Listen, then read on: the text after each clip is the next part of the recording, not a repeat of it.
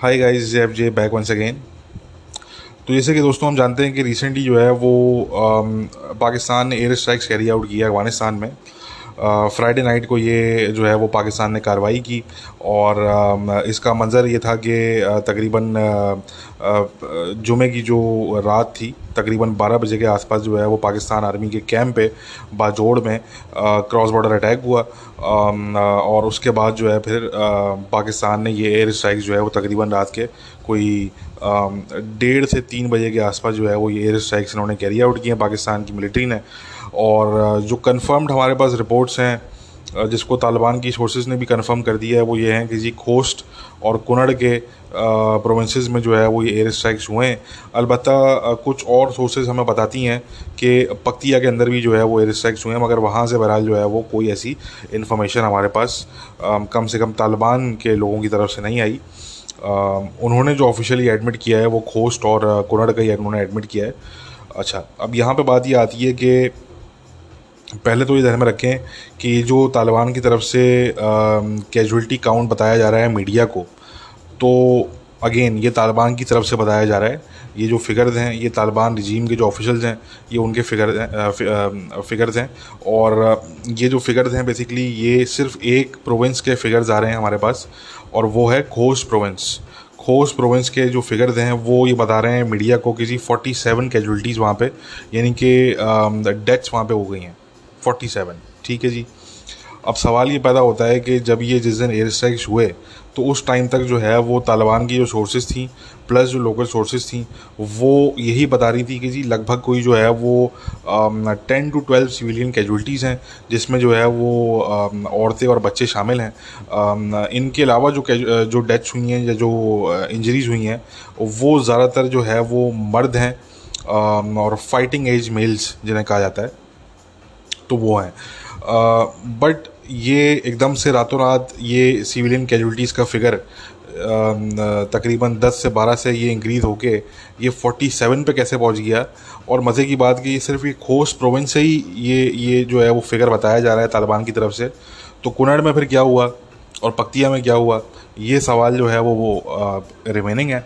और कुछ इतलात हैं हमारे पास, बट बेहतर ये होगा कि हम अभी वो इतलात जो है वो शेयर ना करें आपके साथ, क्योंकि ये चीज़ ऑफिशियली पहली बात तो पाकिस्तान की तरफ से इसको ओन ही नहीं किया गया।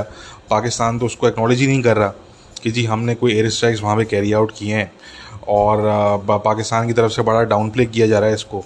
पाकिस्तान के एक सिक्योरिटी ऑफिशियल ने जो है वो बात की है मीडिया से, मगर उसके अलावा वो भी एनोनिमसली बात की है, मगर उसके अलावा जो है वो पाकिस्तान की तरफ से कम ऑफिशियली इसको एक्नॉलेज नहीं किया जा रहा। अलबत्ता तालिबान ने ज़ाहिर सी बात है इसको एक्नॉलेज भी किया है, उन्होंने स्टेटमेंट्स भी रिलीज़ की हैं। उनके जो स्पोक्स पर्सन हैं उनकी भी एक थ्रेटनिंग स्टेटमेंट आई है कि जी अगर पाकिस्तान ने ये चीज़ें जो है वो बंद नहीं की तो जी हम जो है वो जवाबी कार्रवाई करेंगे, और इस तरह की उन्होंने बात की है। और अनऑफिशियली जो उनके लोग हैं तालिबान के लोअर लेवल के, आप कह सकते हैं मुख्तलिफ प्रोविंसेस में जो बेस्ड हैं, उनके अपने ट्विटर अकाउंट्स हैं, तो वो अपने ट्विटर अकाउंट्स पे बड़ी जो है वो थ्रेटनिंग बातें कर रहे हैं पाकिस्तान के बारे में। और उन्होंने तड़ी भी लगाई है कि जी हम जो है वो रिएक्ट करेंगे और हम जो है वो जवाबी कार्रवाई करेंगे। जहन में रखने की बात ये कि ये जो पूरी कार्रवाई हुई ये फ्राइडे नाइट को हुई।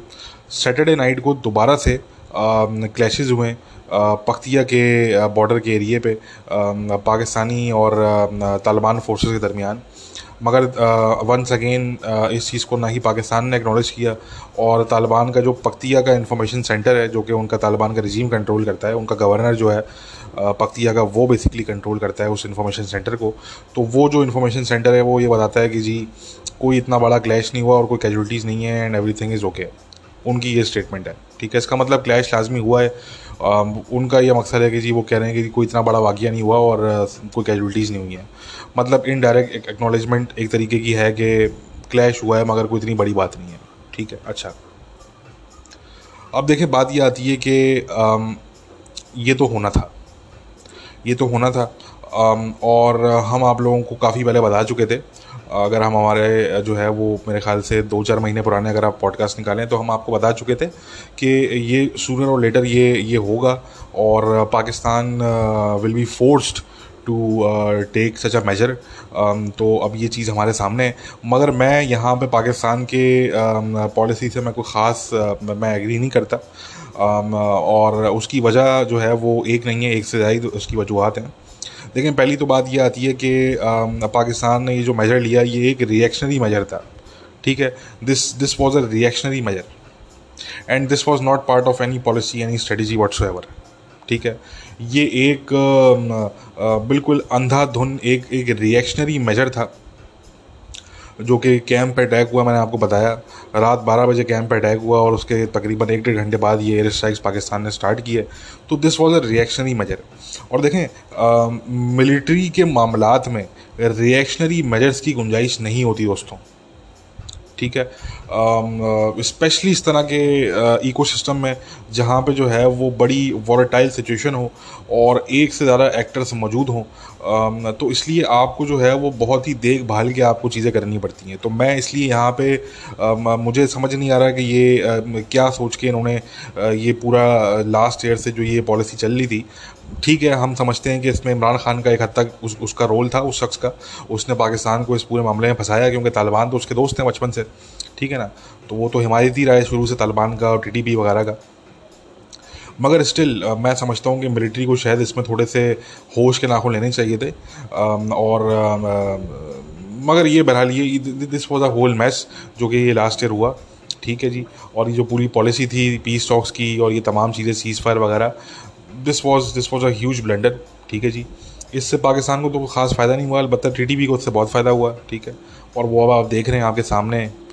अच्छा, अब बात ये आती है कि मैं इससे एग्री इसलिए नहीं करता दोस्तों क्योंकि मैंने कहा कि ये एक रिएक्शनरी मेजर था। देखें, बात ये आती है कि अब आप ने ये कर दिया, आप इसको ओन भी नहीं कर रहे, ठीक है जी।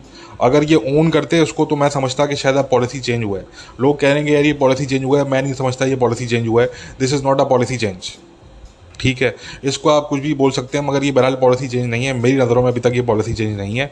I would disagree with that point of view, ठीक है। मैंने कुछ पाकिस्तान के थिंक टैंक के लोगों को सुना क्योंकि ये बेचारे वो लोग हैं जो कि हमेशा गलत ही होते हैं। इनको कुछ नहीं पता होता, इनको ABCD नहीं पता कि दुनिया कहाँ पे जा रही है। ये अपने बबल के अंदर रहते हैं। इस्लामाबाद के F9 F10 से बाहर ये लोग निकलते नहीं हैं, ठीक है। और ये अपने ही बबल के अंदर रहते हैं और सिर्फ ये उन लोगों की बात सुनते हैं जो कि जिन लोगों की बात से ये ऑलरेडी एग्री करते हैं या जो इनका ऑलरेडी पॉइंट ऑफ व्यू होता है, ठीक है। जबकि हम हर पॉइंट ऑफ व्यू को सुनते हैं।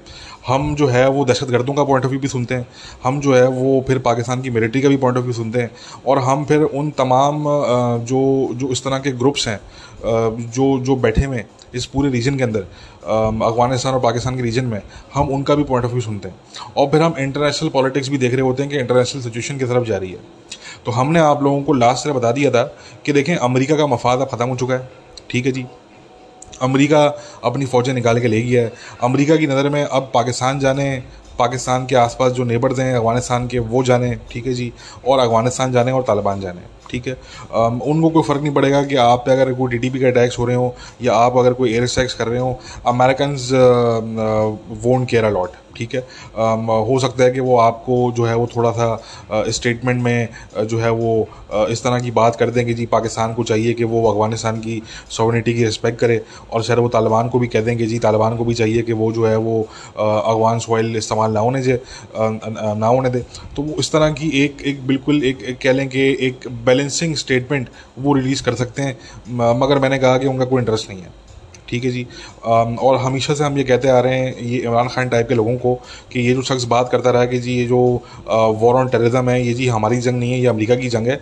बात ये आती है कि ये एक्चुअली पाकिस्तान की जंग है, ये एक्चुअली रीजनल कंट्रीज़ की जंग है। बात ये आती है कि अभी तक अमेरिका ने लड़ा इसको, अब अमेरिका ने लड़ना बंद कर दिया इसको, ठीक है। अब इन मुल्कों को पता लगेगा कि ये जंग इनकी थी या ये जंग अमेरिका की थी, ठीक है ना। अब आहिस्ता आहिस्ता इनको समझ में आएगा। हमने ये बता दिया था आप लोगों को कि ये जो सुसाइड बॉम्बर थे वहाँ पे अफगानिस्तान में, इन्होंने अल्टीमेटली फटना पाकिस्तान में ही है, ठीक है। या बहुत से बहुत ईरान में फटना है या आसपास के सेंट्रल एशियन स्टेट्स में फटना है इन्होंने, ठीक है। इन्होंने अमेरिका जाके नहीं फटना। बेसिकली समझने की बात यह है कि अगर आप तो ये समझ रहे हैं कि जी आपको पता नहीं अमेरिका का कितना बड़ा नुकसान हो जाएगा, ठीक है ना, या जो है वो अफगानिस्तान जो है वो एक दोबारा टेररिज्म का गढ़ जो है वो बन जाएगा, तो जी अमेरिका का जो है वो बहुत ही नुकसान कर सकता है अफगानिस्तान, या जी अमेरिका को उससे कोई थ्रेट होगा। मैं आपको बता रहा हूँ कि अमेरिका को उससे कोई थ्रेट नहीं होगा, ठीक है। अमेरिका बादशाह अच्छी तरीके से जानता है कि अफगानिस्तान में इस वक्त दाइश भी एक्टिव है, अफगानिस्तान में इस टाइम पे जो है वो अलकायदा भी एक्टिव है। अमेरिका बादशाह अच्छी तरीके से जानता है, मगर अमेरिका को आज की तारीख में अफगानिस्तान से कोई बड़ा थ्रेट मौजूद नहीं है, सिंपल सा बात में, ठीक है जी। उनकी सिक्योरिटी का जो अपैरेटस है वो इस टाइम पे बहुत स्ट्रॉन्ग है। अब ये वो 9/11 से पहले का ये अपैरेटस नहीं है कि ये चीज़ हो गई और जो है वो कुछ कर नहीं सके वो। अब उनके पास जो है वो मैकेनिज़्म जो उन्होंने अप्लाई किए हैं उसके बाद से, 9/11 के बाद से, तो अब उनका जो सिक्योरिटी का जो पूरा सिस्टम है वो इतना स्ट्रॉन्ग है कि वो मतलब पॉसिबल ही नहीं है कि कोई इस तरह की कोई चीज़ हुआ अफगानिस्तान से, ठीक है ना। तो ये तो आप भूल जाइए। तो मैंने कहा कि ये जो भी फटेंगे ये पाकिस्तान में, ईरान में, ताजिकिस्तान में, उज़्बेकिस्तान में, चाइना में, ये इन मुल्कों में इन्होंने फटना है अल्टीमेटली, ठीक है जी। तो इसलिए ये वॉर जो है ये रीजन की वॉर है। जितना जल्दी ये लोग समझ जाएं उतनी अच्छी बात है। पाकिस्तान ने ऑलरेडी देरी कर दी है तो अब पाकिस्तान भुगतेगा। Pakistan is already paying the price, and let me tell you कि ये जो प्राइस है ये अभी इसकी शुरुआत हुई है। पाकिस्तान जो है वो मेरे ख्याल से पाकिस्तान को तैयारी पकड़नी चाहिए कि अब पाकिस्तान जो है वो आने वाले वक्तों में मुमकिन है, ऐन मुमकिन है, मेरे मुंह में खाक, हो सकता है मैं गलत हूँ, मैं उम्मीद करूँगा कि मैं गलत हूँ, मगर मुझे ऐसा लगता है कि पाकिस्तान बहुत बड़ी कॉस्ट पे करने जा रहा है आने वाले वक्तों में। अपनी जो है वो बिल्कुल अहमकाना पॉलिसीज़ जो हैं, जो पाकिस्तान के बाबू लोगों ने जो है वो लेके चले हैं ये लोग पिछले सालों में, तो उन पॉलिसीज़ का जो अब बेसिकली जो ब्लो बैक है, प्रॉपर ब्लो बैक, क्योंकि पाकिस्तान को लगता था कि यार ये जो अभी तक टेररिज्म हो रहा है ये वो ब्लो बैक है, मैं नहीं समझता, ठीक है ना। जो टेररिज्म था वो आप कह सकते हैं कि that was a minor blow back. क्या आप जो है वो टीटीपी से आपका चल रहा था कि जी ठीक है जी, वो आपके कुछ लोग मारते हैं, आप उन्हें कुछ लोग मारते हैं, ये टुक टुक चल रही थी आपकी, but that was not the actual blow back. मुझे ऐसा लगता है कि एक्चुअल ब्लो बैक जो है वो एक जो है वो जंग की सूरत में हो सकता है between Pakistan and between Taliban Afghanistan. यहाँ पे मैं स्पेशली कहूँगा तालिबान अफगानिस्तान, ठीक है। ये मामला आने वाले वक्तों में मुझे ऐसा डर है, मैं उम्मीद करता हूँ कि मैं गलत हूँ, मगर मुझे ऐसा डर है। पाकिस्तान को शायद इसकी प्लानिंग कर लेनी चाहिए। पाकिस्तान को थोड़े से जो है वो इस बारे में सोचना चाहिए कि अगर मामला तो उस तरफ जाते हैं तो फिर आपने क्या करना है, ठीक है। Now let me come back to the original point. वही मैंने कहा कि मैं इस चीज़ से एग्री नहीं करता। ये एक रिएक्शन ही मेजर था, इसके पीछे कोई पॉलिसी नहीं है, कोई स्ट्रेटजी नहीं है। इन्होंने ना इसको एक्नॉलेज किया, और अब आप देखेंगे कि दोबारा टीटीपी के अटैक्स होंगे। ऑलरेडी उन्होंने जो है वो पिछले 24 घंटों में उन्होंने जो है वो मजीद अटैक्स को ऑलरेडी क्लेम कर चुके हैं। वो बाय द वे असैसिनेशन उन्होंने क्लेम किए हैं मल्टीपल, तो वो मजीद अटैक करते रहेंगे वो, ठीक है। और आप फिर खामोशी के साथ जो है वो आप बैठे रहेंगे। बहुत से बहुत अपने कबायली इलाकों में आपको 2-4 ऑपरेशन कर देंगे, को 5-6 उनके लोग मार देंगे आप, जो कि फुट सोल्जर्स हैं, जिससे उनको कोई फ़र्क नहीं पड़ता। आप उनके 5-6 मारते हैं, 15-20 ज्वाइन कर लेते हैं आगे उनको, ठीक है। जिहादी मदरसों की कमी तो है नहीं। तो कहने का मकसद कि ये तो एक बिल्कुल ये कह लें कि अनएंडिंग साइकिल कह लें आप इसको, ये तो एक ना ख़त्म होने वाली साइकिल है बेसिकली, ठीक है। पाकिस्तान को इस वक्त सोचना है कि अगर कल को आपके तालिबान के अफगानिस्तान के साथ अगर आपकी कोई वॉर अगर स्टार्ट हो जाती है, अगर कोई लिमिटेड वॉर स्टार्ट हो जाती है, तो फिर आपने क्या करना है। मेरे ख्याल से पाकिस्तान को उसकी प्रेपरेशन स्टार्ट कर देनी चाहिए, क्योंकि ये वो चीज़ें हैं जो कि मुझे आने वाले वक्तों में दिख रही हैं। अब वो मैं उस पर नहीं जाऊँगा कि टीटीपी कल की बात हो गई, ठीक है। मैंने कहा टीटीपी कल की बात हो गई। अब पाकिस्तान को सोचना चाहिए कि जो तालिबान है वो अब एक्चुअल थ्रेट मुझे लग रहे हैं पाकिस्तान के लिए, ठीक है ना। टीटीपी तो क्या है, टीटीपी के कितने 1,500-2 हज़ार फाइटर होंगे बहुत से बहुत, ठीक है ना जी, इसी के आसपास हैं, इससे ज़्यादा नहीं है। तो इसलिए टीटीपी तो कोई इतना बड़ा कोई मामला नहीं है टीटीपी का। बात ये आती है कि ये तालिबान, क्योंकि देखें जब ये जो है वो पाकिस्तान की जो आर्टिलरी स्ट्राइक्स थे, जब ये चल रहे थे फ्राइडे नाइट को, तो जब इन्होंने टीटीपी की बेसिस पे इन्होंने आर्टिलरी फायर किया, तो उसका जवाब जो है वो तालिबान की आर्टिलरी ने दिया। एक्चुअली वो तालिबान इंटरवीन करते हैं हमेशा हर दफ़ा टीटीपी के फेवर में। तो बात ये आती है कि तालिबान का कोई इरादा नहीं है टीटीपी को जो है वो लगाम देने का, ठीक है। वो तो उल्टा उनकी हेल्प कर रहे हैं, वो तो उल्टा अपनी रिसोर्सेज उनके साथ शेयर कर रहे हैं। आपको क्या लगता है कि जो नाइट विजन इक्विपमेंट है, ये जो नेटो का वेपन है टीटीपी के पास, ये कहाँ से आ गया उनके पास? ये कोई ऐसे रोड पर पड़ा हुआ था, वो चलते चलते उनको मिल गया, वैसा हुआ है कोई? नहीं, ऐसा बिल्कुल भी नहीं हुआ। ये तालिबान ने बगैर गिफ्ट किया है उनको। ये मैं आज की तारीख में आपको बता रहा हूँ, based on very confirm sources. ये तालिबान के कमांडर्स हैं, ये बकायदा तौर पे टीटीपी के लोगों को गिफ्ट किया है एज अ माले गनीमत के तौर पे कि जी हमने जंग जीत ली है और जी ये माले गनीमत है, तो जी आपने हमारा साथ दिया था इस जंग में, ठीक है, बड़े आपने सुसाइड बॉम्बर हमें दिए थे जब हमें चाहिए होते थे, तो जी ये आपके लिए तोहफे हैं, ये आपके लिए गिफ्ट हैं, ये माले गनीमत है, ठीक है। तो ये मामलात हैं पूरे दोस्तों। तो अब मेरा ये कहना है कि पाकिस्तान को स्ट्रेटजी बनानी चाहिए, एक पॉलिसी बनाएं। पहले तो ये डिसाइड कर लें कि यार आपने करना क्या है, आपने एयर स्ट्राइक्स करने नहीं करने। देखिए ये जो कहानी है ना कि आपने कर भी दिए, अब आप एक्नॉलेज भी नहीं कर रहे। मैं देखें इससे नहीं करता, इसराइल एयर स्ट्राइक्स करता है सीरिया में, वो धड़ल्ले से ओन करता है कि हाँ जी हमने एयर स्ट्राइक्स किए। इसराइल गजा में जो है वो एयर स्ट्राइक्स करता है हमास के खिलाफ, वो ओन करता है जी हमने एयर स्ट्राइक्स किए। देखें ये होते हैं मुल्कों के करैक्टर। ये कोई बात नहीं हुई कि आपने एयर स्ट्राइक कर दिए जाके और आप जो है वो अजीब छुप के बैठ गए कि नहीं जी हम तो नहीं मानेंगे जी, ठीक है ना जी, ये कोई बात नहीं हुई। भले सिविलियन कैजुअलिटीज हुई हैं, उससे ही बात कर लेता हूँ मैं, ठीक है। तो मैं इससे इसलिए एग्री नहीं करता, ये एक रिएक्शनरी मेजर था। या तो कोई पॉलिसी बनाएं, कोई स्ट्रेटजी बनाएं भाई, ठीक है, उसके तहत आप एक नहीं आप 50 एयर स्ट्राइक करें, समझ में आने वाली बात है।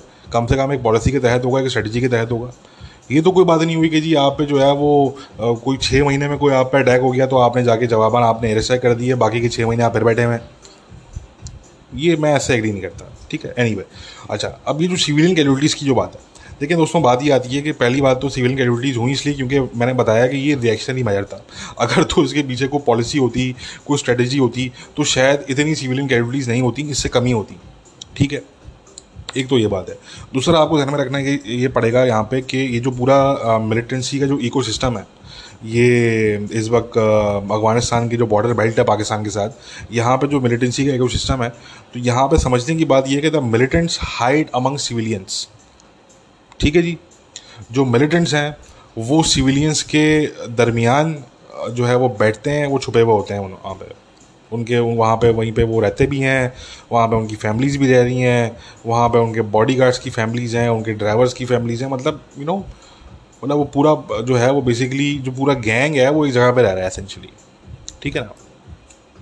अभी ये जो तालिबान के जो ये माली खान है हक्कानी नेटवर्क के, उनके एमओडी के ऑफिशियल हैं तालिबान रजीम के, उन्होंने विजिट किया खोश और उन्होंने बकाया तौर पे पैसे बांटे वहाँ पे जो विक्टिम्स की फैमिलीज़ हैं। और विक्टिम्स कौन है? Basically majority of them they are TTP militants और लिंक टू टीटीपी, ठीक है। उनकी फैमिली मेम्बर तो हो सकते हैं, कोई किसी का बॉडीगार्ड का फैमिली मेम्बर है XYZ।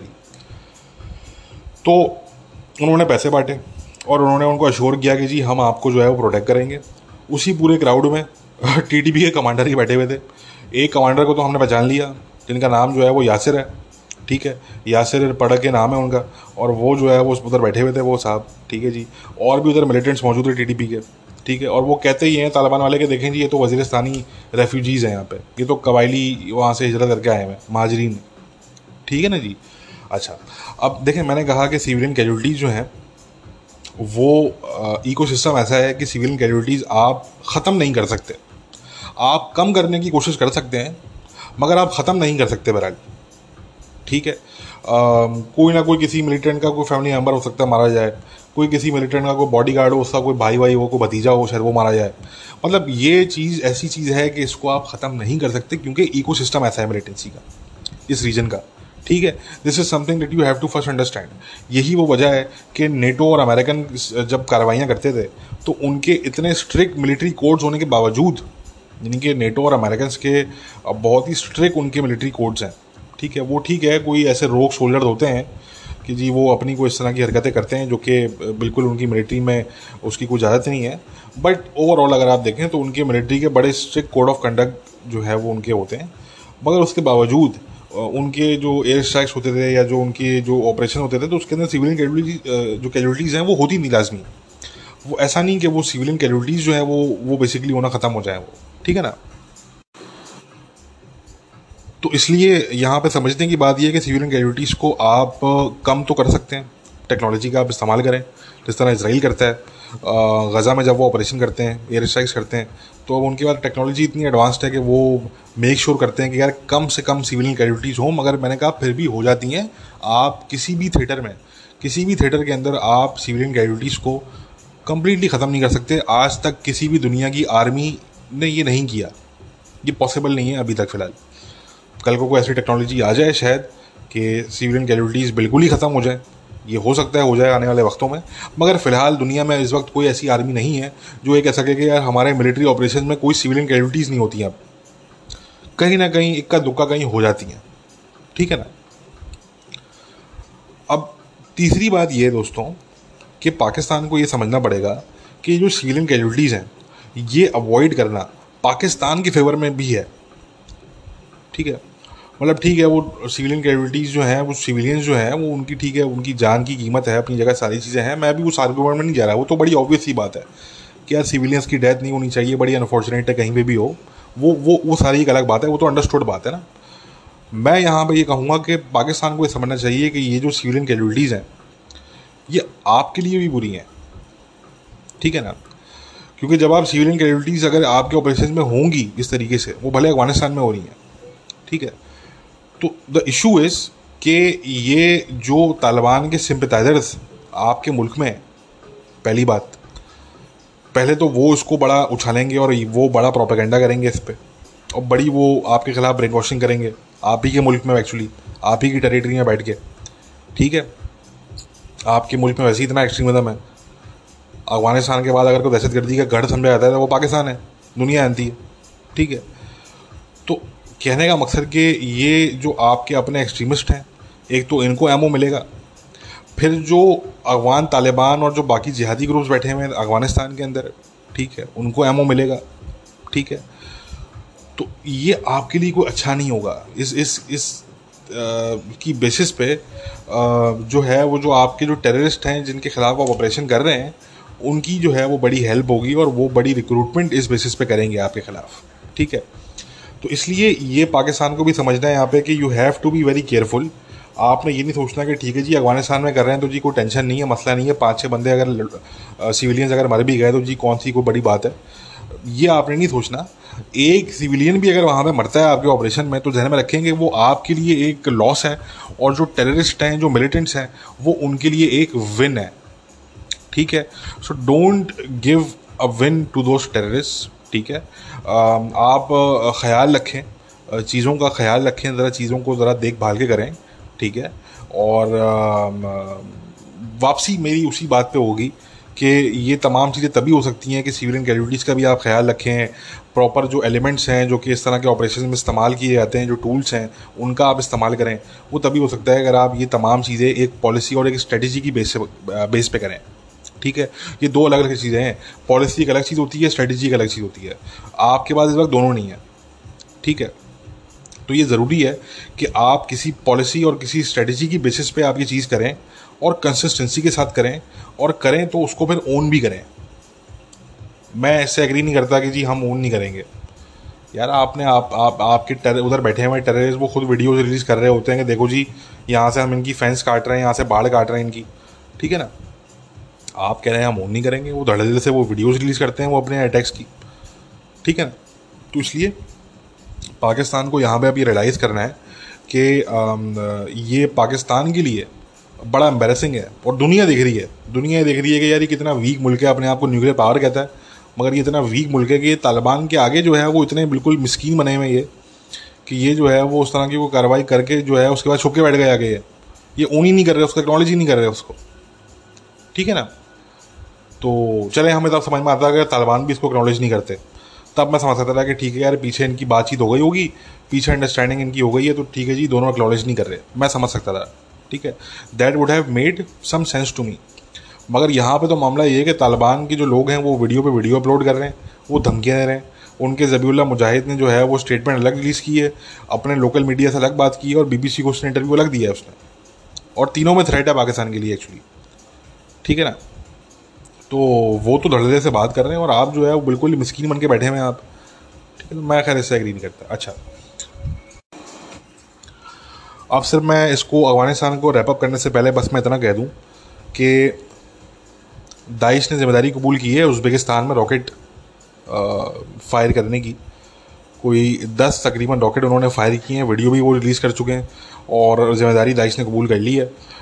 उज़्बेकिस्तान की जो गवर्नमेंट है उनका अभी इनिशियल क्लेम ये है कि जी ऐसा कोई अटैक नहीं हुआ, मगर हमारी सोर्सेज ये बता रही हैं कि वाकई में ऐसा अटैक हुआ है, अफगानिस्तान की ज़मीन से हुआ है, और उज़्बेकिस्तान में हुआ है, ठीक है। उन्होंने रॉकेट मारे वहाँ से, दाइश ने, ठीक है। अब देखें, बात ये आती है दोस्तों कि पाकिस्तान को यहाँ पे ये समझना है कि एक एलिमेंट तो दाइश है, ज़ाहिर सी बात है, दूसरा एलिमेंट टीटीपी है, ठीक है। लश्कर इस्लाम के मिलिटेंट्स को, उनकी काफ़ी फैमिलीज़ को, सबको नहीं मगर ज़्यादातर लोगों को तालिबान ने मूव कर दिया है पाकिस्तान के बॉर्डर एरियाज से, ठीक है, रिलोकेट कर दिया है उन्हें। मगर वो तो इनएक्टिव थे, वो तो वैसे भी कोई एक्टिव नहीं थे। मंगल बाग की डेथ के बाद लश्कर इस्लाम जो है वो बिल्कुल डिफंक्ट हुआ था, ठीक है। वो कोई अटैक्स वो कैरी आउट नहीं कर रहे थे, ठीक है। जो एक्चुअली फंक्शनल है, ऑपरेशनल है, वो तो टीटीपी है, ठीक है, और दाइश है। तो ये दो एलिमेंट्स हैं, टीटीपी और दाइश। तो एक तो पाकिस्तान ने अपने आप को ये देखना है कि जी इनके ख़िलाफ़ जो है वो आप क्या आप इकदाम उठा सकते हैं, क्योंकि ये तमाम चीज़ें अफ़गानिस्तान से ही हो रही हैं, मगर दाइश की प्रेजेंस जो है वो डेफिनेटली पाकिस्तान में भी है, बिल्कुल उसी तरीके से, इस तरीके से टीटीपी की प्रेजेंस जो है वो पाकिस्तान में भी है, ठीक है।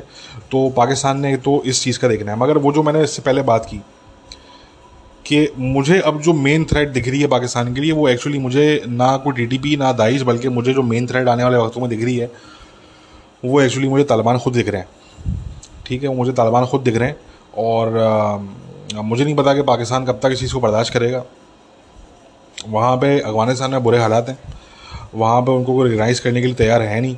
जो रशिया, चाइना, जिनका सबसे पॉजिटिव एटीट्यूड है, तो उनका भी ये है कि वो भी मतलब वो एक हद से आगे नहीं बढ़ेंगे वो, ठीक है। और ना वो कोई एड देंगे अफ़गानिस्तान को, ना वो कोई बड़ी बड़ी इस तरह की इन्वेस्टमेंट्स करेंगे। Obviously Afghanistan has nothing to offer, Afghanistan के पास ऑफ़र करने के लिए है क्या, ठीक है। तो इसलिए ये तमाम मामलात हैं। जहाँ तक मिनरल्स की बात है, माइनिंग वगैरह की बात है, तो वो चाइना, रशिया, इनकी कंपनीज तब तक हाथ नहीं डालेंगी जब तक वहाँ पे कंप्लीट स्टेबिलिटी और सिक्योरिटी नहीं होती। और इस टाइम पे ना वहाँ पे स्टेबिलिटी है और ना सिक्योरिटी है, ठीक है। आए दिन वहाँ पे क्लैशेस हो रहे हैं, आए दिन वहाँ पे अटैक्स हो रहे हैं, तालिबान के लोग भी मारे जा रहे हैं और तालिबान भी लोगों को मार रहे हैं वहाँ पे, ठीक है। तो वहाँ पे लॉलेसनेस है, वहाँ पे इंस्टेबिलिटी है, वहाँ पे कोई सिक्योरिटी इस तरह की नहीं है, कोई गारंटी नहीं है आपकी सिक्योरिटी की। लोग भूख से मर रहे हैं, अपने आप को आग लगा रहे हैं। कल जो है वो एक बंदे ने अपने आप को आग लगाई। तो ये तमाम मामलात हैं, ठीक है। तो इसलिए ये अगर कोई सोच के बैठा हुआ है पाकिस्तान में कि जी शायद 6 महीने और दे दें अफ़गानिस्तान को तो शायद वहाँ पे मज़ीद पीस आ जाए, तो भाई ऐसा कुछ नहीं होगा। हालात मज़ीद ख़राब होने जा रहे हैं, कोई पीस नहीं आने जा रहा, मज़ीद अब हालात ख़राब होंगे, ठीक है। तो इसलिए उसकी तैयारी पकड़ लें पाकिस्तान में जो लोग हैं, जो भी फैसला लेने वाले लोग हैं पाकिस्तान में, उनको मेरा मशवरा है कि वो तैयारी पकड़ लें। और मैंने ये कहा कि मुझे जो एक्चुअली जो थ्रेट मुझे दिख रहा है आने वाले वक्तों में, एक मेजर थ्रेट पाकिस्तान के लिए, वो ना टीटीपी है ना दाइश है, वो एक्चुअली तालिबान है, ठीक है। अब वो किस फॉर्म में थ्रेट बन के सामने आते हैं, एज अ ग्रुप जो अभी एग्जिस्ट करते हैं, इस ग्रुप की सूरत में वो सामने आते हैं, या उनका कोई ऐसा धड़ा होता है जो टीटीपी के साथ मिल जाता है आके, या कोई नया ग्रुप बना लेता है पाकिस्तान के अगेंस्ट, मतलब कोई इस तरह की चीज़ भी हो सकती है डेफिनेटली, ठीक है, ताकि वो डिनाइबिलिटी भी रहे उनकी, ठीक है ना। तो इसलिए अब ये तो वक्त ही बताएगा। मगर मैं बार बार ये बात लास्ट ईयर से कर रहा हूँ कि तालिबान को आप अपना दोस्त ना समझें। तालिबान आपके दोस्त नहीं है, ना पहले थे और ना आज हैं और ना आगे होंगे, ठीक है। ये जो गलत फहमी बहुत से लोगों को थी पाकिस्तान में, जो आज भी ज़बीहुल्लाह मुजाहिद की जो लेटेस्ट स्टेटमेंट है जिसमें वो बोल रहा है कि जी हम तो पाकिस्तान के ख़िलाफ़ अपना अफगान सॉइल इस्तेमाल नहीं होने देंगे, बिल्कुल मासूमाना उसकी स्टेटमेंट इस तरह की, वो 50 स्टेटमेंट्स पहले दे चुका है वो, ठीक है। तो ये जो पाकिस्तान के फजूल किस्म के जो इस तरह के डिफेंस एनालिस्ट जो कहते हैं अपने आप को, ठीक है, तो उनको मैं देख रहा था, ये वही लोग हैं जिन्होंने लास्ट ईयर पाकिस्तान को गुमराह किया। पाकिस्तान के लोगों को इन्होंने जो है वो फजूल की बातें जो है वो की पाकिस्तान के लोगों से, और उनको बताया कि जी तालिबान अब आ जाएंगे तो जी हमारे सारे मसले जो है वो हल हो जाएंगे बॉर्डर पे, और कोई हमें टेंशन नहीं होगी। और देखें टीटीपी भी वहाँ से फिर ऑपरेट करना बंद कर देगी, और सब कुछ जो है वो वहाँ पे दूध की और शहद की नहरें वहाँ पे बहेंगी, ठीक है। तो उसका अपोजिट हो गया एक्चुअली। तो ये जितने भी इस तरह के फारिग किस्म के जो लोग हैं जो अपने आप को डिफेंस एनालिस्ट कहते हैं पाकिस्तान में, तो पहला तो मेरा मशवरा इनको ये होगा कि भाई कोई और प्रोफेशन ज्वाइन करो, कोई और काम वाम करो, ठीक है। कोई टेलर की दुकान में कोई नौकरी कर लो जाके, कोई धोबी की दुकान में नौकरी कर लो जाके, भाई ये आपके पास का काम नहीं है, आप छोड़ दो, ठीक है। और ये जो कैरेक्टर्स हैं फनकार लोग, ये आज पाकिस्तान को ये बता रहे हैं कि जी ज़बीहुल्लाह मुजाहिद ने कह दिया है कि अब हम जो है ना वो पाकिस्तान के ख़िलाफ़ हम कोई अपना सॉइल हम इस्तेमाल नहीं करने देंगे, ठीक है। तो मैंने जो है वो इसमें ये कहूँगा कि उसको ब्रैकेट में फिर आगे ये लिख दें आप कि until the next TTP attack हम पाकिस्तान के ख़िलाफ़ अपना सॉइल जो है वो किसी को इस्तेमाल नहीं करने देंगे, but in bracket until the next TTP attack. ठीक है ना, दैट्स व्हाट इट मीन्स। तो ये तो एक लॉलीपॉप का एक सिलसिला पाकिस्तान को वो दे रहे हैं, ठीक है, और पाकिस्तानी इंजॉय कर रहे हैं। ठीक है, मुझसे कुछ लोग अभी पूछ रहे थे एक दो दिन पहले, एक व्हाट्सएप ग्रुप में बात चल रही थी, तो मुझसे कुछ पूछ रहे थे लोग कि ये जो लोग हैं पाकिस्तान के जो इमरान खान को सपोर्ट कर रहे हैं, देखें ये सब पागल तो नहीं है, ये क्यों सपोर्ट करेंगे अगर इमरान खान जो है वो को अच्छा लीडर नहीं होता।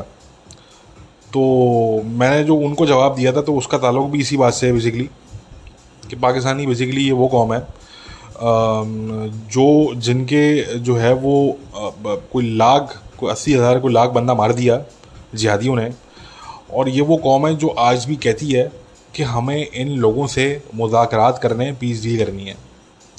ये वो कौम है जो कि अपने बच्चों की, अपने माओ बहनों की लाशों पे सियासत करती है।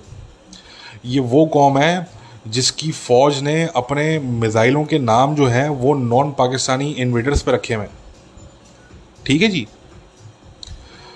तो कहने का मकसद कि भाई ये वो कौम है जहाँ के जिनकी सबसे बड़ी रिलीजियस पार्टी के एक ज़माने में जो लीडर हुआ करते थे, जो अब इस दुनिया में नहीं है, उन्होंने पाकिस्तान के फ़ौजियों को शहीद करने से मना कर दिया और उन्होंने टीटीपी के लोगों को शहीद कहते थे। वो उनके लिए शहीद जो है वो टीटीपी के लोग हुआ करते थे। तो ये इस कौम की बात हो रही है, तो ये कौम इमरान खान के पीछे क्यों नहीं जाएगी अगर इमरान खान उनको बताएगा कि तुम लोगों के ख़िलाफ़ अमेरिका और यहूदी और सारे हिंदू मिल के सब जो है वो साजिश कर रहे हैं।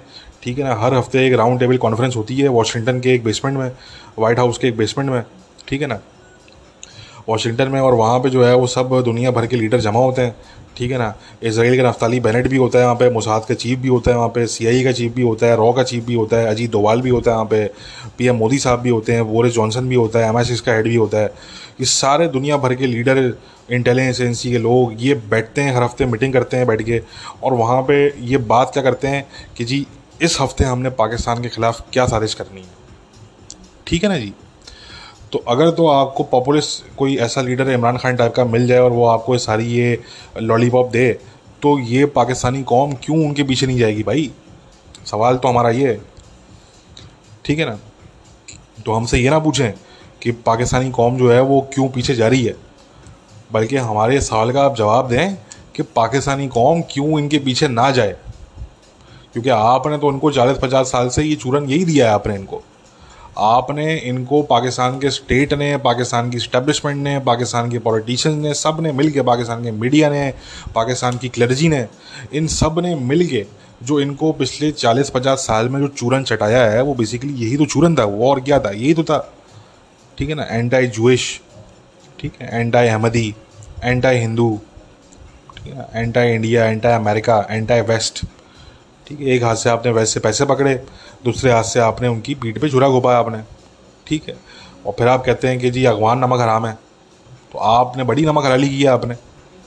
ठीक है ना, आपका जो प्राइम मिनिस्टर रहा वो इतना बड़ा कुछ चोर उचक्का बंदा है वो, कि उसको सऊदी अरेबिया के ऑनरेबल जो MBS हैं, प्रिंस MBS हैं, उन्होंने घड़ी दी रोलेक्स की, वो बंदा उसको बेच के खा गया वो। ठीक है ना, यानी कि ये हाल पाकिस्तानी कौम कहती है। ये जो इस वक्त खड़े हुए हैं, पाकिस्तानी कौम से मुराद जो ये कल्ट है, जो ये अर्बन और ये मिडिल क्लास जो हैं पाकिस्तानी, जो जो इमरान खान के कल्ट का हिस्सा हैं, तो ये कहते हैं कि जी देखो इमरान खान बड़ा ईमानदार है। तो पहले तो इनके ये सारे अब आहिस्ता आहिस्ता जो ये इनकी खुशफहमियाँ हैं ये कम होती जा रही हैं वक्त के साथ साथ, और ये मज़ीद होंगी कि इमरान खान जो है वो एक्चुअली कितना ईमानदार है और कितना नहीं है। और ठीक है, तो ये जितनी इनकी कुछ फहमियाँ थी या गलत फहमियाँ थी, ये अब ये आहिस्ता आहिस्ता ये अब ये कोलैप्स ये करने जा रही हैं। और हम तो यहाँ पे कहेंगे कि भाई क्यों ईमानदार की किसी की जो है वो आप ख्वाहिश करके बैठे हुए हैं। बात ये आती है कि आपके जो लीडर हैं वो आप ही में से आते हैं। वो कोई जो है वो यूरुग्वाई से या कोई ब्राज़ील से आप इम्पोर्ट नहीं करते। जो आपके ये लीडर हैं जिनको आप चोर कहते हैं, तो ये आप ही की चोर कौम में से आते हैं बेसिकली। ठीक है ना जी। तो कहने का मकसद है कि ये जो है वो आपकी रियलिटी है, तो ये कहना कि नहीं जी हमें कोई हमें हमें जी ईमानदार लीडर चाहिए। अरे भाई, ईमानदार जो अपने आप को कहता था वो भी ईमानदार नहीं निकला। ठीक है ना, जिसने जो है वो सियासत ही इस बात पे की कि जी मुझसे बड़ा कोई ईमानदार नहीं है दुनिया में, जिसको पाकिस्तान के कोर्ट्स ने जो है वो सादिक और अमीन करार दे दिया था एक टाइम पे जज्बात में आके। ठीक है ना जी। तो वो जो सादिक और अमीन था, वो उसको जो तोहफे मिले जो कि पाकिस्तान के हुकूमत के ख़जाने में होने चाहिए थे, वो उसकी बेसिकली वो वहाँ पे होने चाहिए थे, उसकी अमानत थे वो, तो उस बंदे ने वो बेचे खा गया वो। यार मुझे कोई तोहफा दे तो मैं तो उसको ना बेचूं। आपको सऊदी प्रिंस तोहफा दे रहा है, आप प्राइम मिनिस्टर ऑफ पाकिस्तान है, आप उसकी घड़ी बेच के खा गए यार। मतलब यार इतना बड़ा भूखा आदमी तो मैंने नहीं देखा आज तक। ठीक है ना। तो कहने का मकसद कि पाकिस्तानी कौम को भी एक ये जो है ना वो बड़ी इनको एक एक मिसअंडरस्टैंडिंग है कि शायद ये डिज़र्व करते हैं कोई ईमानदार लीडर है। वो भाई जो आप हो वो ही लीडर आपको मिलते हैं और आप लोग इसी काबिल हो। ठीक है ना। खुश रहो लीडर्स के इनकी हुक्मरानी के अंडर में। ठीक है ना। इनके अंडर में आप रहो और ये आपको जो रखते हैं जिस तरीके से बिल्कुल सही रखते हैं, क्योंकि आप लोग डिज़र्व करते हैं। ठीक है ना जी। Anyway, the point is guys कि ये जो पूरा मामला है कि ये जो तालिबान है, ठीक है, और जो टीटीपी का मामला है, यहाँ पे बात ये आ जाती है घूम फिर के कि आपके मुल्क में अभी भी इतना बड़ा एक तबका मौजूद है जो कि तालिबान से सिंपैथाइज करता है। ठीक है। और बहुत ही गहरे लेवल पे, बहुत ही डीप लेवल पे करता है। और क्यों ना करे, मेरा तो ये सवाल है कि वो क्यों ना करे, क्योंकि आपने उनको 20-25 साल से आप उनको यही तो पट्टी पढ़ा रहे हैं आप उनको कि तालिबान हमारे दोस्त हैं, तालिबान हमारे दोस्त हैं। ठीक है ना। तो आपने जब उनको यही पट्टी पढ़ाई है, तो आज फिर आपके जो डिफेंस एनालिस्ट हैं, मतलब मैं अभी देख रहा था वो पाकिस्तान डिफेंस का जो अकाउंट है वो बेसिकली कैंपेन कर रहा है इमरान खान के लिए। ठीक है ना। ये हालात हैं पाकिस्तान के डिफेंस एनालिस्ट के और जो डिफेंस के अकाउंट्स हैं उनके, actually who are supposed to be representing, or let's say who are supposed to be talking about Pakistan's defense issues, ठीक है, नेशनल सिक्योरिटी इश्यूज, तो वो उस टाइम पे लगे हुए इमरान खान के लिए कैंपेनिंग करने में। ठीक है। और आप देख लें कि पाकिस्तान की मिलिट्री ने एयर स्ट्राइक्स किए, बहुत से पाकिस्तानी मैं देख रहा था, इमरान खान के सपोर्टर भी हैं उनमें बहुत से, वो कहते हैं कि ये तो बड़ा कोई बहुत ही गलत काम कर दिया पाकिस्तानी मिलिट्री ने। ठीक है ना। ये तो हमारे देखें मुसलमान भाइयों को रमज़ान में मार रहे हैं यार ये लोग। कुछ लोग इजराइल से कंपेयर कर रहे थे। ठीक है। तो और वो किस सेंस में करते हैं, वैसे तो हमें कोई मसला नहीं है। इजराइल जो है वो एक बहुत ही अच्छा एक जो है वो एक ऐसा मुल्क है वो कि जो मोरालिटी को बड़ा अपहोल्ड करता है, वो बड़े रिलीजियस फ्रीडम वो अपहोल्ड करते हैं और डेमोक्रेटिक एक कंट्री है वो। तो उससे सबक बिल्कुल लेना चाहिए, सबको सीखने का मौका मिलना चाहिए उससे। मगर ये तो उस सेंस में कंपेयर करते हैं कि जी इजराइल सबसे बुरा है, तो जी ये भी इजराइल की तरह है। ये तो इस सेंस में कंपेयर करते हैं। ठीक है ना। इनका ये होता है। तो अब वो कहते हैं कि जी वो देखे पाकिस्तानी आर्मी ने देखे जी मासूम बच्चे मार दिए, मुसलमान बच्चे मार दिए। ठीक है। तो अब हमारा सवाल ये है भाई कि ये जो जिहादी हैं, ये रमज़ान में क्यों ये हाइपर एक्टिव होते हैं? ये रमज़ान के अंदर ही ये फर्स्ट रमज़ान को क्यों इन्होंने ऑपरेशन अल बदर जो है वो लॉन्च किया पाकिस्तान के अगेंस्ट? ठीक है ना जी। तो कहने का मकसद कि जब आप जो है वो पाकिस्तान के पुलिस वालों को मारें, जब आप जो है वो पाकिस्तान के फ़ौजियों को मारें, तो कोई मसला नहीं है। ठीक है। तब जो है वो ना आपको रमज़ान याद आता है और ना आपको जो है वो उन फ़ौजियों के और उन पुलिस वालों के आपको ना बच्चे याद आते हैं। ठीक है ना। मगर अब आपको जो है वो बच्चे भी याद आ रहे हैं, अब आपको रमज़ान भी याद आ रहा है। ठीक है। तो मैं यहाँ पे जो बात कर रहा हूँ, बात मैं आपको ये बताना चाह रहा हूँ दोस्तों कि पाकिस्तानी जो कौम है वो एक इंतहाई कन्फ्यूज्ड कौम है। पढ़ते लिखते ये लोग वैसे ही नहीं है, समझ बूझ इनको दुनिया की है नहीं ज़्यादा ख़ास, बबल में अपने रहते हैं। इनके कोई नॉन मुस्लिम फ्रेंड ऐसे ही नहीं होते ज़्यादातर, मेजॉरिटी ऑफ देम। ठीक है। तो इनको ये बबल में अपने रहते हैं, ये अब इनकी अपनी एक दुनिया होती है मेजॉरिटी इनमें से जो लोग हैं। ठीक है ना।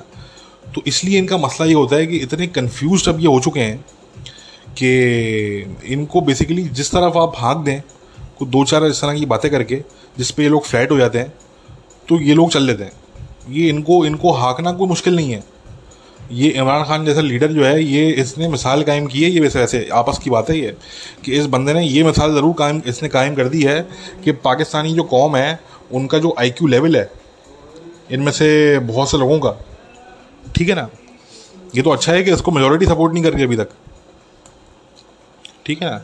मगर यह है कि इनमें से जो जो ये सपोर्ट करने वाले लोग हैं इमरान खान को, तो खान ने कम से कम ये स्टैब्लिश कर दिया कि इनका क्या IQ लेवल है, इनको कितनी समझ बूझ है, कि ये इमरान खान के उस नैरेटिव को बाय कर लिया उन्होंने कि वो कहता है कि भाई मेरे खिलाफ साजिश की है अमेरिका ने। अरे भाई तुम हो कौन, ठीक है, तुम हो कौन, अमेरिका को साजिश करनी होगी, वो तुम्हें पैसा नहीं देगा। वो IMF को बोलेगा भाई पैसे मत देना उनको, तुम्हारा मुल्क वैसे ही जो है वो बिल्कुल बैठ जाएगा वो, ठीक है ना जी। भाई अमेरिका को साजिश करनी हो, वो वर्ल्ड बैंक को बोल दे, वो IMF को बोल दे कि यार इनको पैसे मत देना नेक्स्ट टाइम, ख़त्म कहानी, ठीक है ना। फिर देखें क्या होता है आपके साथ। तो वो तो उनका इंटरेस्ट है ही नहीं पाकिस्तान के अंदर। उनका तो ये है कि पाकिस्तान में इमरान खान की गवर्नमेंट हो तब भी ठीक है, बस शहबाज शरीफ हो तब भी ठीक है, ठीक है ना। मतलब they absolutely have zero interest right now in Pakistan. Pakistan को ये करना है कि पाकिस्तान के मफाद में ये कि आप अपना इंटरेस्ट जो है, यानी कि अमेरिका का इंटरेस्ट आप डेवलप करें खुद में, कि वो किसी तरीके से आप उनका इंटरेस्ट जो है वो दोबारा आप उनका इंटरेस्ट यहाँ पे आप जो है वो लेकर आएँ पाकिस्तान में, कि वो दोबारा देखें पाकिस्तान की तरफ। And you have to make yourself useful, ठीक है ना, you have to make yourself useful. और हमने बार बार ये बात की है कि आप अगर TTP के ख़िलाफ़ ख़ुद ऑपरेशन करते हैं अफ़गानिस्तान में, तो उसकी रिटेलिएशन सबसे पहले आपको तालिबान की तरफ से मिलेगी, TTP की तरफ से बाद में मिलेगी। तो इसका एक और हल ये भी बनता है यहाँ पे कि आप अमेरिका को आप ड्रोन बेस को प्रोवाइड करते हैं पाकिस्तान में। मेरा मशवरा है मुफ्त का, आप कहते हैं कि अमेरिका को नहीं चाहिए, हम कहते हैं कि उनको नहीं चाहिए, आप ऑफ़र कर दें उनको, आप ऑफ़र कर दें उनको, भाई make yourself bloody useful यार, otherwise you have no use, let me tell you, you have nothing to offer, you have absolutely zero use, ठीक है। तो आप अपने आप को यूज़फुल बनाओ, ठीक है। अफगानिस्तान हाथ से निकलने जा रहा है आपके, आप भी जानते हैं, हम भी जानते हैं। तो भाई make yourself useful. America को नहीं चाहिए, मसला नहीं, आप ऑफ़र कर दें उनको, आप बोले यार हम आपको देते हैं, लाए हमसे डील करें, आप करें उनको ऑफ़र। आप बोलेंगे लाएं यार आपको ड्रोन पे दे रहे हैं हम, park your drones over air, ठीक है ना।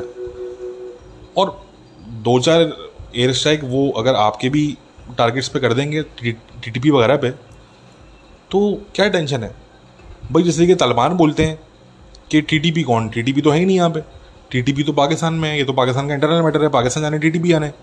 तो उसी तरीके से आप भी फिर बोलेंगे तालिबान को कि अच्छा कोई ड्रोन स्ट्राइक हुआ है, अच्छा हमें तो नहीं पता, यहाँ पे तो कोई अमेरिकन नहीं है भाई, कोई अमेरिका का यहाँ पे नहीं बैठा हुआ, there is no American over है, ये तो आपका अमेरिका का मसला है आपस का, आप निपटाओ, अमेरिका निपटाए, हमें ना बताओ भाई, ठीक है ना जी। देखें, you have to go for it for that, but at the same time you have to stay wise. आप खुद कार्रवाई करोगे तो फिर जहन में रखो कि उसकी कॉस्ट ह्यूमन लाइफ के मद में आपको पे करनी पड़ेगी। आपकी जितनी कैजुअलिटीज होंगी आपकी सोच है।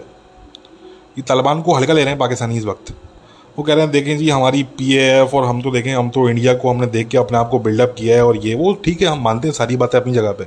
मगर मेरा मशवरा ये होगा पाकिस्तानियों को, पाकिस्तान की एस्टेब्लिशमेंट को, कि कभी भी अपने पोटेंशियल एनिमी को या अपने एनिमी को, whatever the case is, कभी भी अंडर एस्टिमेट ना करें आप, कभी भी अंडर एस्टिमेट ना करें, ठीक है। और मैं आपको ये बता रहा हूँ कि अगर कोई इस तरह की चीज़ होती है डायरेक्टली, अगर कोई लिमिटेड अगर वॉर हो जाती है पाकिस्तान की तालिबान के साथ, तो पाकिस्तान की बहुत कैजुअलिटीज़ होंगी, बहुत कैजुअलिटीज़। पाकिस्तान की सोच है, ठीक है ना जी।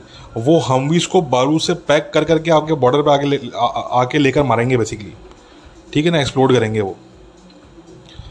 तो कहने का मकसद कि घूम फिर के बात वहाँ पे आ जाती है कि पाकिस्तानी जो कौम है, ये इनका तो ये है कि इस वक्त पाकिस्तानी जो कौम है, इनमें तालिबान के सिंपथाइजर जो है वो भरे पड़े हुए हैं। मैंने कहा ना, नौबत ये आ गई है कि जो पाकिस्तान के डिफेंस और नेशनल सिक्योरिटी के एनालिस्ट हैं वो मुकदमा लड़ रहे होते हैं तालिबान का। वो ना कि अपने अपनी फ़ौज को वो डिफेंड करें, ना कि वो अपने मुल्क की वो बात आगे रखें, ना कि जो है वो कोई फैक्ट्स की चलें बात करें, कम से कम फैक्ट्स की बात कर लें। नहीं, वो उल्टा जो है वो एक्चुअली तालिबान को कवर दे रहे होते हैं, तालिबान को डिफेंड कर रहे होते हैं वो, कि नहीं नहीं देखें तालिबान, देखें कुछ भी है वो कोशिश कर तो रहे हैं, लेकिन थोड़ा उनको और टाइम दे दें, देखिए हमारे मफाद में नहीं है कि हम उनके ख़िलाफ़ कुछ करेंगे, ठीक है ना, हम उनके खिलाफ कुछ करेंगे तो देखें मसला हो जाएगा, ठीक है। ये इस तरह की फजूल किस्म की बातें, ये पाकिस्तान के अगेन डिफेंस एनालिस्ट है, नेशनल सिक्योरिटी एनालिस्ट, मैं कहता हूँ डूब के मर जाएं ये लोग, ठीक है जी। किसी मुल्क का मुझे आप दिखा दो सेम कल्चर हो डिफेंस एनालिस्ट कम्युनिटी का, तो मैं मान जाऊँगा आपको। ये वाहिद पाकिस्तान एक ऐसा मुल्क है जहाँ पे जो डिफेंस और नेशनल सिक्योरिटी कम्युनिटी है वो तालिबान को डिफेंड कर रही है, ठीक है। एनीवे गाइस, बात ये आती है भाई कि ये जो सिविलियन कैजुअल्टीज़ हैं, हमने बता दिया कि ये नहीं होनी चाहिए। पाकिस्तान को समझना चाहिए कि ये आपका ही लॉस है एक्चुअली, ठीक है।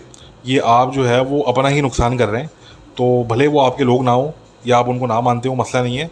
बात यह है कि ये आपका ही नुकसान है, क्योंकि इससे एक्चुअली टेररिस्ट रिक्रूटमेंट होगी वहाँ पे, आपके नाम पे लोगों को उकसाया जाएगा मज़ीद, ठीक है। आपके नाम पे जो है वो मज़ीद रिक्रूटमेंट की जाएगी, ठीक है। तो ये मौका ना दें आप उनको, ठीक है।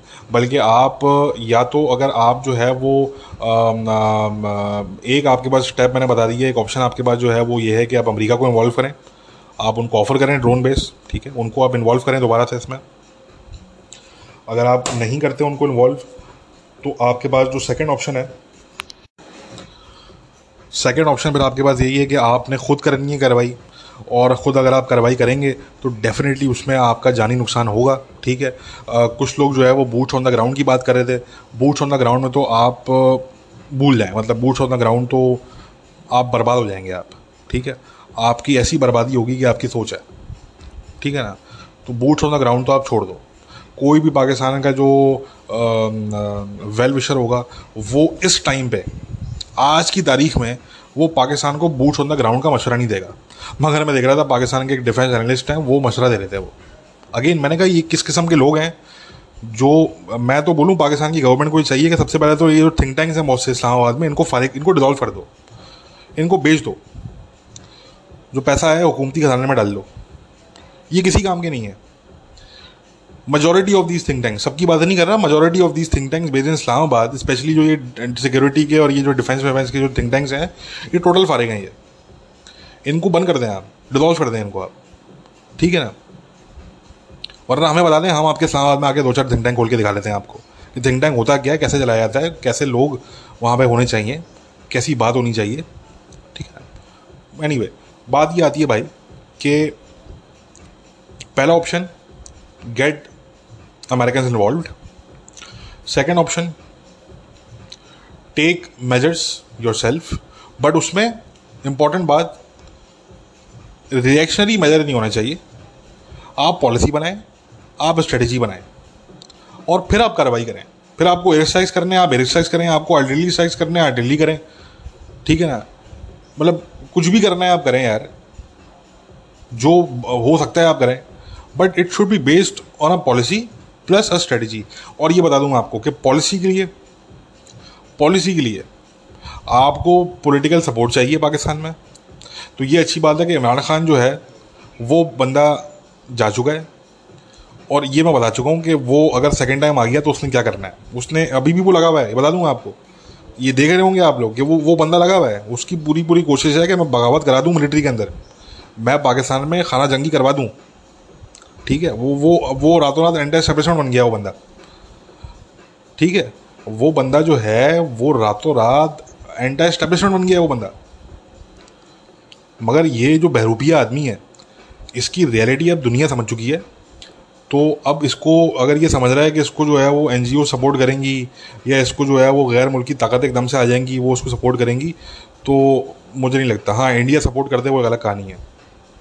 इंडियंस तो किसी भी हाथ रख देते हैं। इंडियंस ने तो जो मसूद की NRF थी, नेशनल रेजिस्टेंस फोर्सेज जो थी, इंडिया ने तो उन पर भी हाथ रख दिया था, ठीक है ना। जब सारा खेत जो है वो चुक गया, ठीक है, पूरा महल लूट गया, तालिबान ने पूरा महल लूट लिया। तो आखिरी में जब सबको सबको राइटिंग ऑन द वॉल जो है वो नज़र आने लगी, तो उस टाइम पे इंडिया ने हाथ रख दिया एनआरएफ पे, ठीक है ना। वो कोई 3 हफ्ते 4 हफ्ते तक वो एनआरएफ का प्रोपागेंडा करते रहे बेसिकली। उसके बाद सब गायब हो गया। तो कहने का मकसद कि इंडिया इनको सपोर्ट करते तो करते, इंडियंस वैसे आजकल बड़े मिस कर रहे हैं खान को। मुझसे हमारे 1-2 दोस्त हैं इंडिया के, वो हमें कहते हैं मैसेज करके कि यार हम तो बड़ा मिस कर रहे हैं खान साहब को, ये तो हमारा एक ऐसा अग्नि मिसाइल था, ऐसा ब्राह्मोस मिसाइल था कि इसने तो जो है वो इसने तो चीर फाड़ कर दिया पाकिस्तान में। ये तो हमारी रॉ कभी 50 साल में भी नहीं कर सकती थी, ठीक है ना, जो खान ने जो है वो चंद हफ्तों में कर दिया है।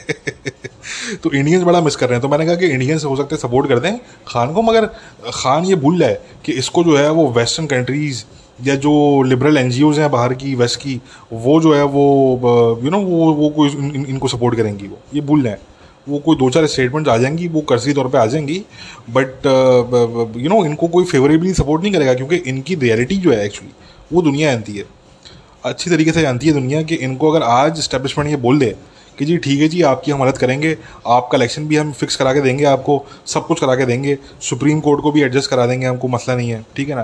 तो आप देखें खान जो है वो रातों रात कैसे दोबारा से प्रो एस्टेब्लिशमेंट बनता है, कैसे दोबारा से ये जो है वो आर्मी गुन गाना शुरू करता है। आप चेक कीजिएगा आप ज़रा, ये इसने पूरी कौम को इसने बेवकूफ़ बनाया हुआ है। कौम वैसी आधी बेवकूफ़ पहली थी, आधी जाहिल वो पहली थी।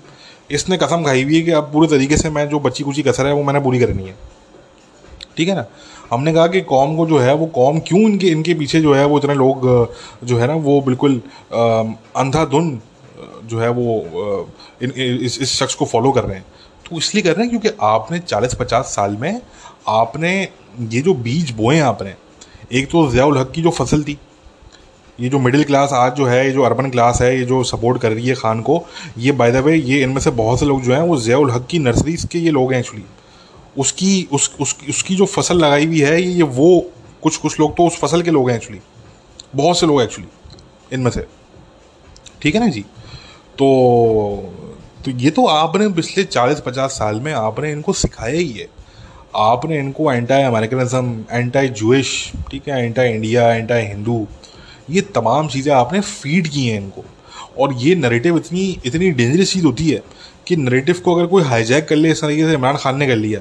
ये नरेटिव किसका वाला है कि जी फलां ट्रेटर है, तो जी फलां गद्दार है, तो जी फलां ये, तो फलां वो। ये होता था पाकिस्तान की इस्टेब्लिशमेंट का, ठीक है ना। ये पाकिस्तान की इस्टेब्लिशमेंट होती थी जो कि जिसको चाहा आपने जो है वो जी गद्दार डिक्लेयर करवा दिया आपने, जिसको चाहा आपने ट्रेटर डिक्लेयर करवा दिया। हुसैन हक्कानी से लेके आप स्टार्ट करें, उससे पहले निकल जाएं या उसके बाद आप आ जाएं, ठीक है। आज की तारीख में खान उस पूरे नरेटिव को हाईजैक करके लेके जा चुका है। आज की तारीख में अब ये नौबत ये आ गई है कि खान स्टैब्लिशमेंट को, मिलिट्री को और जनरल बाजवा साहब को ट्रेटर कह रहा है, इनडायरेक्टली अपने लोगों से कहलवा रहा है। यानी कि खुद तो वो गुड कॉप बना हुआ है, अपने लोगों को उसने बैड कॉप बनाया हुआ है। तो नौबत ये आ गई है कि वो नरेटिव, वो जो पूरा नरेटिव होता था, वो जो चूरन होता था, जो पाकिस्तानी स्टैब्लिशमेंट चढ़ाया करती थी आवाम को, आज की तारीख में इमरान खान वही चूरन थोड़ा सा ट्वीक करके आवाम को छटा रहा है, और वो छटा रहा है पाकिस्तान की आर्मी और इस्टेब्लिशमेंट के ख़िलाफ़, ठीक है ना। तो कहने का मकसद दोस्तों कि आपने जो पाकिस्तान का कल्चर बनाया था, आपने जो पाकिस्तानियों का आपने मिजाज बनाया, इनको आपने जाहिल रखा। जो उनके डिग्री होल्डर थे वो भी जाहिल हैं, ठीक है। बल्कि मैं तो कहता हूँ कि जिनके पास डिग्रीज़ नहीं है वो काफ़ी पता की बात कर लेते हैं बनस्बत उनके जिनके पास डिग्रीज़ हैं। क्योंकि ऐसी नॉलेज से क्या फ़ायदा कि आप टीवी पे खड़े होकर बोल रहे हो कि जी अगर आपको बुगाटी चाहिए तो आप इल्यूमिनाती ज्वाइन कर लें, ठीक है ना। हमेशा मैं ये बात करता हूँ कि education is important, but what's even more important in education is the type of education that is being taught to anybody. कि आप अगले को सिखा क्या रहे हैं, आप पढ़ा क्या रहे हैं अगले को, वो बहुत मैटर करता है, ठीक है ना। तो ये वो लोग हैं जिन्होंने ये कहानियाँ पढ़ी हैं कि जी इल्यूमिनाती दुनिया रन करती है, ठीक है ना। दुनिया भर की तमाम इंटेलिजेंस एजेंसीज के चीफ्स जो हैं वो एक खुफिया कमरे में बैठते हैं हर सैटरडे नाइट को, हर फ्राइडे नाइट को, ठीक है ना, हर वीकेंड पे, और वो प्लॉट करते हैं कि हमने इस हफ्ते हमने जो है वो अब क्या साजिश करनी है हमने पाकिस्तान के ख़िलाफ़, ठीक है। तो अगर ऐसी कौम हो और उनका ये मिजाज हो तो फिर वो खान के पीछे भी चलेगी, कल को तालिबान वाले कोई खड़े होकर कोई जिहाद कर देंगे, ऐलान कर देंगे जिहाद का पाकिस्तान के खिलाफ, तो आप देखिएगा कि इस कौम के बहुत से लोग जाके मिल जाएंगे तालिबान के साथ। ये भी मैं आपको बता दूं, ठीक है ना जी। इस कौम के बहुत से लोग आप देखेंगे कि ये अपने मुल्क को छोड़ के, अपनी आर्मी को छोड़ के ये जाके खड़े हो जाएंगे तालिबान के साथ। तो ये इनकी रियलिटी है। तो मैंने कहा कि ये जो चीज़ें हो रही हैं, इस्टेब्लिशमेंट को एक तो जो है वो बड़ा नुकसान हुआ, ये पूरा खान का एक्सपेरिमेंट करके इस्टेब्लिशमेंट को सबसे ज़्यादा नुकसान हुआ है। उनको जितना नुकसान हुआ है वो उससे रिकवर करने में उनको बहुत टाइम लगेगा, बहुत टाइम लगेगा, जितना इससे नुकसान हो गया एक्चुअली, ठीक है। The cost is simply mind blowing, ठीक है ना। तो इसलिए ये जो पूरी ये तमाम चीज़ हो रही है, तो इस्टेब्लिशमेंट को भी समझना है कि ये करिश्मे हैं, ये करिश्मे हैं उस चीज़ के जो कि आपने भी और पूरे पाकिस्तान के सिस्टम ने मिल के, पॉलिटिशियंस ने, क्लर्जी ने, मीडिया ने, सब ने मिल के जो अपनी कारस्तानियाँ की हैं पाकिस्तानी कौम के साथ, ठीक है ना। जिस तरीके से इनको ब्रेन वॉश किया और इनको एक बबल में रखा है आपने और इनको जाहिल रखा है आपने, तो ये जो अब चीज़ हो रही है कि आप परेशान बैठे हुए हैं कि यार ये खान को ये इतने लोग सपोर्ट क्यों कर रहे हैं, हालांकि वो मेजॉरिटी में नहीं कर रहे अभी भी, मगर आप फिर भी परेशान हैं कि यार ये तो बहुत ही लोग सपोर्ट कर रहे हैं इसको, तो भाई वो क्यों ना करें। और कल को अगर तालिबान भी आपके ख़िलाफ़ अगर जहाद का ऐलान करते हैं अफ़गानिस्तान से, तो ये बहुत से जो पाकिस्तानी अगर कल को मिल जाएंगे जाके तालिबान के साथ और वो अपनी आर्मी को छोड़ के अगर वो तालिबान का साथ देंगे, तो फिर अगेन बात वो आएगी कि वो क्यों ना करें, क्योंकि आपने उनको ये पाठ पढ़ाए हैं, आपने ये खुद चूरन चटाए इन लोगों को। इसमें जो है वो पूरे स्टेट का इसमें जो है वो कसूर है। और अभी भी कोई कोर्स करेक्शन के लिए कोई तैयार नहीं है, अभी भी इन चीज़ों को एक्नॉलेज करने के लिए पाकिस्तान में कोई ख़ास इसमें जो है वो तैयार नहीं है, कोई इस पर बात नहीं कर रहा है इस पर कि ये जो हो रहा है, ये इसके जो ताने बाने हैं वो एक्चुअली कितने जो है वो डेकेड्स पहले जो है वो उससे मिलते हैं जाके चीज़ों से। मगर बहरहाल खैर, हम तो उम्मीद करेंगे कि पाकिस्तान के लिए जो हो बेहतर हो और कोई कोर्स करेक्शन हो, ठीक है। रियलाइज़ करें चीज़ों को कि आपने कितनी बड़ी गलती की पाकिस्तान को एक आइडियोलॉजिकल स्टेट बना के, ठीक है। और पाकिस्तान को एक सेकुलर आपने स्टेट नहीं बनाया, एक आइडियोलॉजिकल स्टेट बनाया आपने, कितनी बड़ी आपने गलती की। आज वही आइडियोलॉजी आपके गले पड़ी हुई है, आज वही नैरेटिव्स जो कि आपने अपने लोगों को एक टाइम पे आपने सिखाए थे, फीड किए थे उनको, वही नैरेटिव जो है वो आज खान जैसा बंदा जो है वो उस नैरेटिव्स को जो है वो बंदा वो हाईजैक कर चुका है। और अब वही नैरेटिव्स ये शख्स इस्तेमाल कर रहा है पाकिस्तान की रियासत के अगेंस्ट और पाकिस्तान के रियासती इदारों के अगेंस्ट और रियासी इदारों को जो लीड करने वाली पर्सनैलिटीज़ हैं उनके अगेंस्ट, ठीक है। तो इसलिए अगर अभी भी कोई सबक ना सीखे इन तमाम चीज़ों से और कोई होश के नाखून ना ले, तो क्या कर सकते हैं हम, ठीक है ना। तो एनीवे गाइस, अपना ख्याल रखिए, टेक केयर, बाय।